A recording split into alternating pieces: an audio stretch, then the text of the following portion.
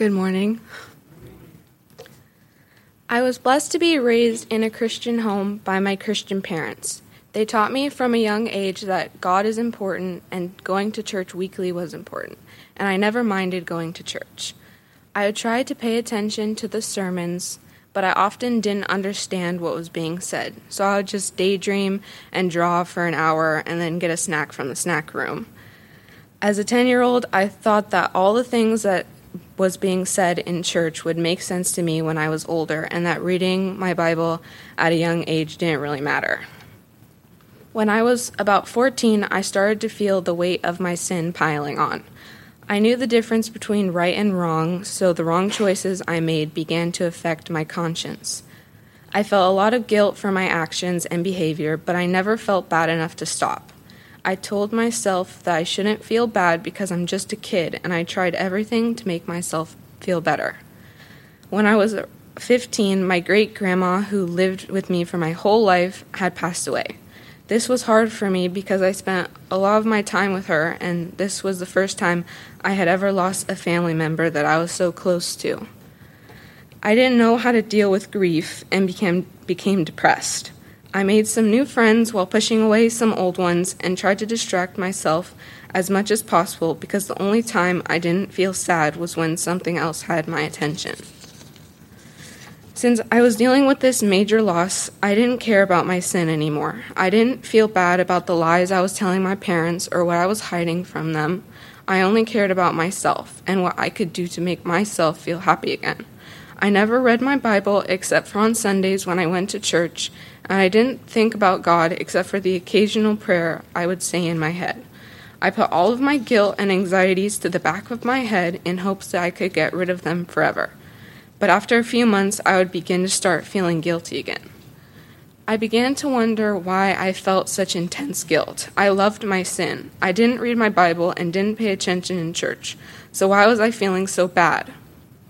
I would go through periods of time where being a Christian sounded nice, and I prayed that God would change my heart, but then the next day I would go on sinning like it never happened. I didn't want to talk about it to anyone because I was scared of being judged, and I knew my parents would be angry with me and punish me. I tried to handle all of my feelings by myself, but that just caused me too much stress. I would lay in bed awake late at night, not being able to fall asleep because I couldn't get my mind off of the wrong things I was doing and the guilt that I was feeling. It got to the point where I was becoming physically sick because of the stress I was inflicting on myself. I cried every day because I didn't know what to do, and after a week of barely sleeping and being physically unwell, my mom offered to take me to the doctor. But I knew that it was getting out of hand because I wasn't really sick, and I was just under so much stress and feeling so much guilt about the sinful choices that I made. I told my mom everything and the secrets that I had been keeping from her, and this was the first time I felt relief, but I still felt terrible because even though I made things right with my mom and my parents, I didn't make things right with God. In my mind, a Christian was someone who read the Bible every day, prayed all the time, and never had any problem staying consistent. And when I would compare myself to this idea, I always fell short, and I knew that I could never be that perfect. It seemed easy for everyone else to find joy in His Word, and to me, it just looked like words on a page. I wanted to have a relationship with God, and I prayed and prayed that He would save me and that I would become a Christian, but my heart still felt empty. I didn't know why it was taking so long, and I grew jealous of friends who were Christians, and I spent a lot of time being envious of other people's relationship with Jesus instead of working on my own relationship with Him. I would ask my parents over and over how they knew they were Christians because it seemed so simple that all I needed to do was repent and believe.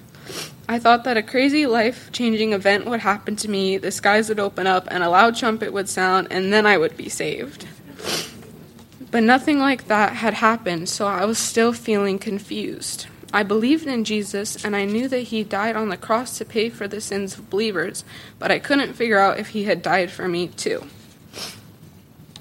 Then I attended the TRBC youth camp this year, and I was so excited because I looked at it as an opportunity to get closer with God.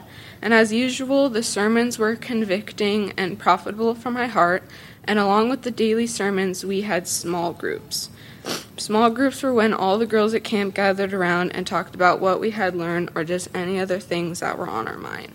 And I was just sitting in my camping chair, zoned out, thinking about how much I wanted a relationship with the Lord. I was upset and jealous about all the Bible knowledge that my friends had memorized. I felt disappointed in myself because whenever I was around them, I thought that as someone raised in the church that I should know the Bible better.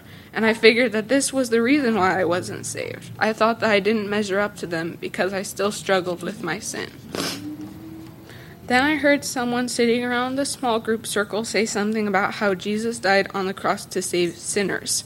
This was something that I had heard many times and thought about all the time, but this was the first time it really struck me. It was so simple and yet so true, and it was at that moment that I realized the Bible says that Jesus died for sinners. It doesn't say that Jesus died for perfect people who read the Bible every day and never sinned. Jesus died for sinners like me who are not perfect. I finally knew that I could have the same relationship with God, and I just needed to believe and repent.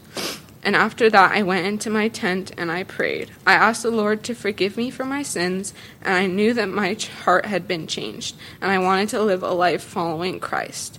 I came home knowing that I wanted to become a member of this church through baptism and to serve the Lord for the rest of my life.